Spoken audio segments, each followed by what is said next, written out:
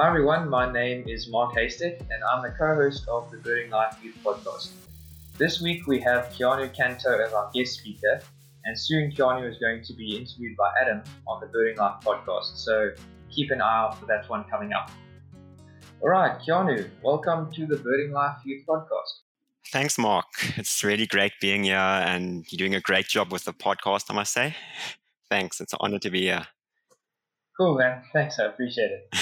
Tell us a bit about yourself and where are you based? I'm based up here in Pretoria, Gauteng. So I do most of my birding in wider Gauteng and in all the diversity of habitats we have around here. Yeah, then every now and again I'll do some birding further afield, like in the Pilanesberg, the Kruger National Park, places like that on family holidays and things. Okay, that's cool. Okay, and how did the birding bug bite you? How did you begin? It was a slow and gradual process. I know a lot of people, they will see a specific bird and they'll be able to tell you that bird got me into birding in the first place, or they'll have a family relative that gets them into birding. But for me, it was more of a gradual process because my family, they a bush loving family, and we would often go on holidays to the bush, to the Pilanesberg, to the Kruger every now and again, to Namibia once. And so it was a gradual process. I would start off with ticking off the birds on a checklist I would get at the reception of the game lodge we would stay at. And then from there, it went on to me joining a bird club here in Pretoria, BirdLife Northern Gauteng. And from there, I got more incorporated into the birding community. I met more people. And, from then, the rest just kind of follows on. Your skills improve slowly, but you're always learning. Yeah. Okay, no, that's cool. Yeah, my interest in birding also grew quite a lot when I joined my local bird club. So, no, that's cool. That's lekker, man. Yeah. Local bird clubs, they're really helpful if you can bird with someone more experienced than you in the group, and you learn a lot that way. No, I totally agree. Yeah. Okay, so you said you lived a part of your life outside of South Africa. Were you able to get much birding done there? Yeah, so whilst I was born in Pretoria, I actually lived in Namibia for about a year or so when I was only about 2 years old, though. And yeah, unfortunately, you can't really bird much when you're two. So yeah, I think back to those days and I wonder how many lifers and Namibian endemics we drove past. Yeah, I can relate to that in many ways. Yeah. Cool. And you went back there a while ago and on a family trip, as you mentioned before, one of your family trips. How did that go? Yeah, I think it was around 2016 or so. We went back for a family trip to Namibia to visit some family there because we have family that live there. And yeah, we drove down via the Northern Cape province. Our first night we stayed at Witstrand Nature Reserve in the Northern Cape. And I still remember going there they've got this hide where you go, and then it was about just as the sun was setting. There was you wait there just when the sun is setting, and then you start these sandgrass, double-banded sandgrass start to come in. And I first remember it was a lifer for me back then. I remember the first one quietly flew in, and I only noticed it when it was already sitting on the ground there by the waterhole. But then soon they start flying in greater and greater numbers, and soon you're surrounded by these sandgrass there. So that's what really stood out for me there, that lifer. Then we went up to Grabbies. We got some great birds there, like peregrine falcon and alpine swifts in the gorge there. Then we traveled via the Richtersveld into Namibia. I got things like pygmy falcon, and it's really quite cool. I did some atlasing up there also back then in the day. And most of the pentads there, they barely have any full protocol cards. So you get to really contribute to science by ticking off some of the first species for the pentad list. Then we stayed up near Windhoek. It was a family trip, so that we didn't really go searching for any endemics or anything, but I managed to get some lifers on the side. Things like Damara red-billed hornbill and chestnut weaver, some really cool birds, and I'd really love to go back again. Yeah. Yeah, that's wonderful. And what would you say are some of the highlights of that trip that you can remember? Probably, yeah, all the unique birds that I haven't seen again in the 5 years since. Things like rosy-faced lovebirds and yeah, chestnut weaver, Damara red-billed hornbill, the sandgrass pygmy falcon, and then also we drove back by the Kalahari, and the raptor sightings there were just amazing, and that was definitely an experience to be remembered. Yeah, it's a fantastic piece of the country that's arid terrain. I've actually been blessed enough to get there myself. I went 2 years ago with Justin, my friend, and we went for a couple of nights, stayed at three of the camps, and yeah, I totally agree. The raptors there are amazing, and it's almost ironic how the landscape is so dry, and you wouldn't expect there's a lot to eat, yet there are so many predators there. There's so many birds of prey. Yeah, and it really is something else. It's so special. Yeah, I mean, there hasn't really been much impact from humans in the way of things like poisoned carcasses and habitat destruction, and so you still have these really healthy raptor populations. And I mean, you'll drive there along the riverbed, so Auab River or the Nosip River, and there's a raptor in like every tree. It's crazy. No, it was fantastic. Yeah, we also got to see the pygmy falcons there. I missed those when I went to the Kalahari. I only got them in Namibia. Oh, So, okay. Yeah, I'm still looking forward to my first Namibian trip, so I must look out for them there. yeah. Okay, cool. Now you did some home pentad atlasing during lockdown last year to keep yourself sane. Yeah. What did the atlasing produce during that time?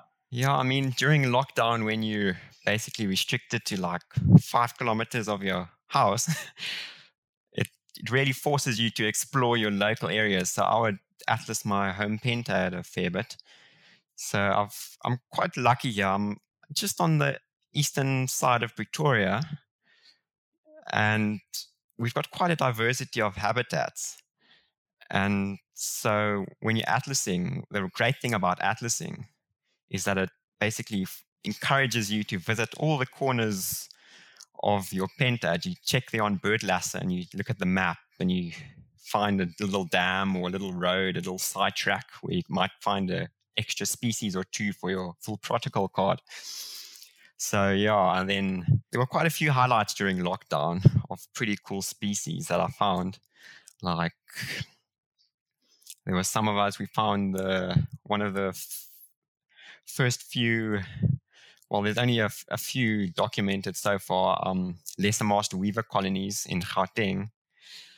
So that was pretty cool. They literally breeding in a housing estate in the suburbs of Pretoria. Like you wouldn't expect that. Sure, that's pretty cool. Yeah. Then yeah, I did just at the end of 2020, I did quite a big card where I spent 5 days getting dehydrated and walking. I think it was like 90,000 steps over 5 days and driving around with friends, trying to find as many species for the Atlas card. And we got some pretty cool birds, striped kingfisher. I got common white throat just at a small little hiking place. Rufous cheek nightjar for Pretoria, that's pretty good. Yeah, so that card ended on 156 species, which I don't think is too bad for Pretoria. Yeah, it was really fun. Yeah, yeah, nice. It's pretty cool what interesting birds you can discover in your area when you're like forced to bird in your local area. So yeah, I mean that just shows some of the benefits of atlasing. So that's yeah, well done. That's pretty cool. It's quite a decent number you got there. Yeah, thank you. And now you recently went on a trip to Kruger National Park in December. We also atlased quite a bit using bird lasso. How did the atlasing benefit your birding there? What did you see? Yeah, so we stayed at Ulifans camp. It was just a short little family holiday. And yeah, we got some, I did just that card. There's a nice little loop road that you can follow that just stays in the pentad boundaries. And I'm sure many atlases will know how useful that is when the road restricts you to the pentad rather than going in and out and in and out. And yeah, so there were quite a few habitats that you could access in that pentad. The rocky copy there by Olifants with its white-throated robin chats, and I had things like brown-headed parrot. And then also at night, there's a beautiful view over the Olifants River, and at night you hear the beautiful calls of the water thickneys and the grunting of hippos. That's really special.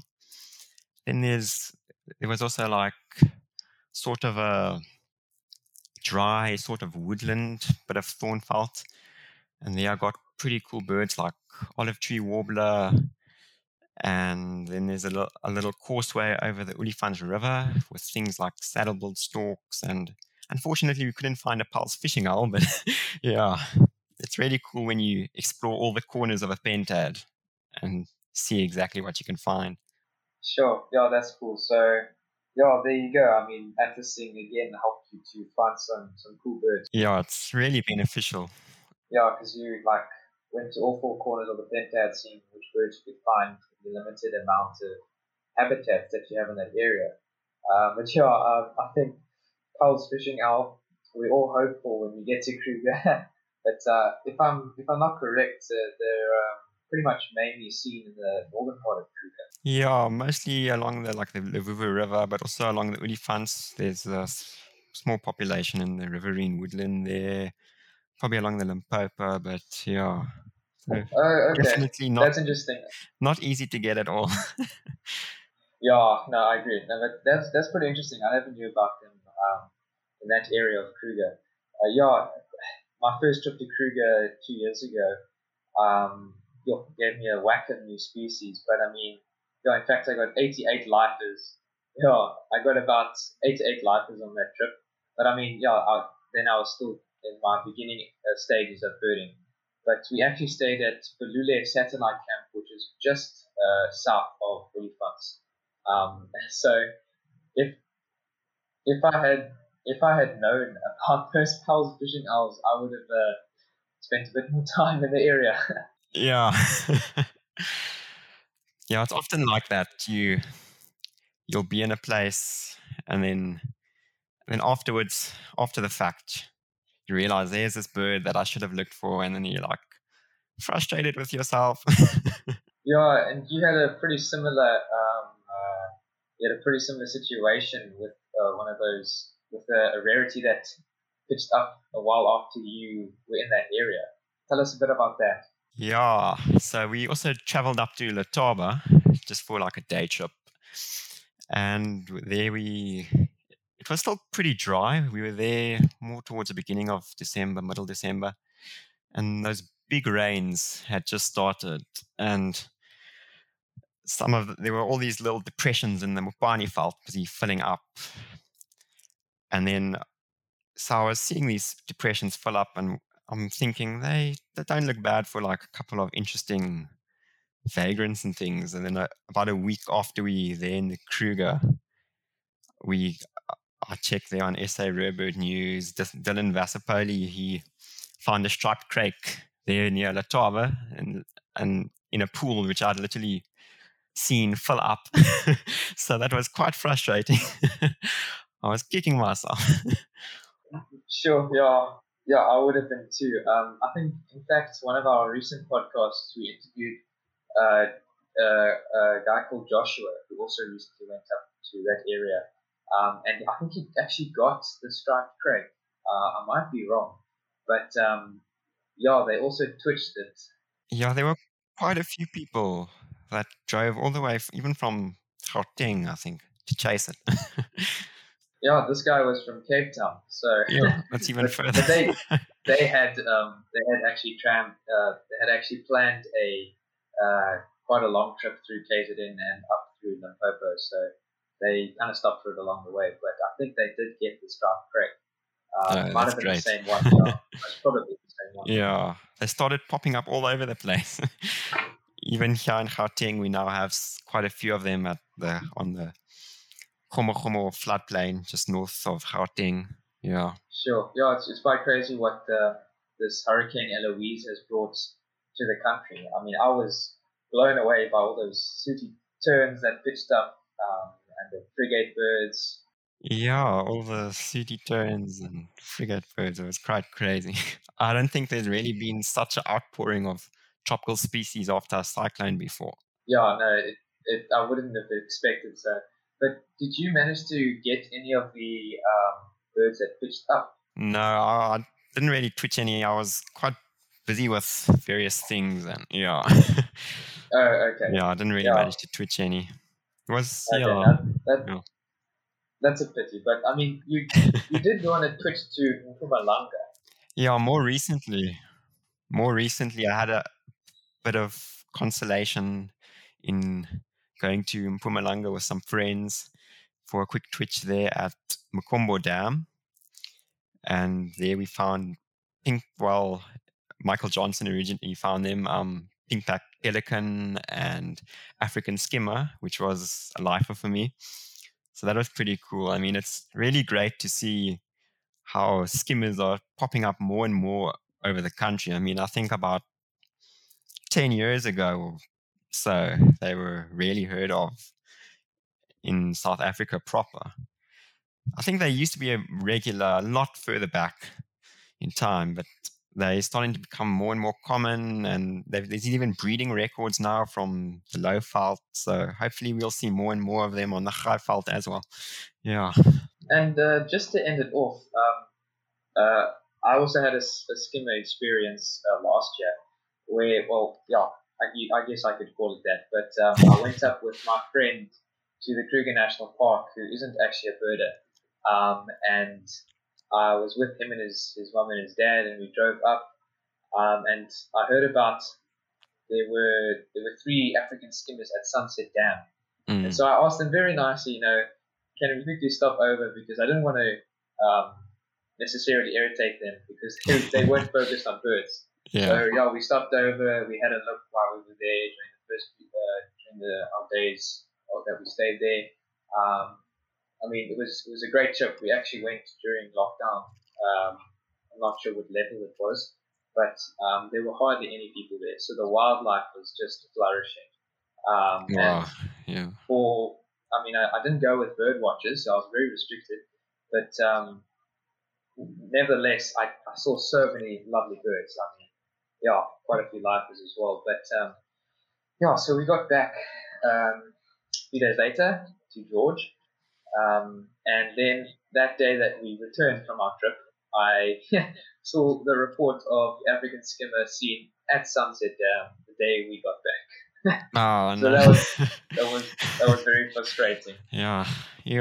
Sounds like my Strike Craig situation.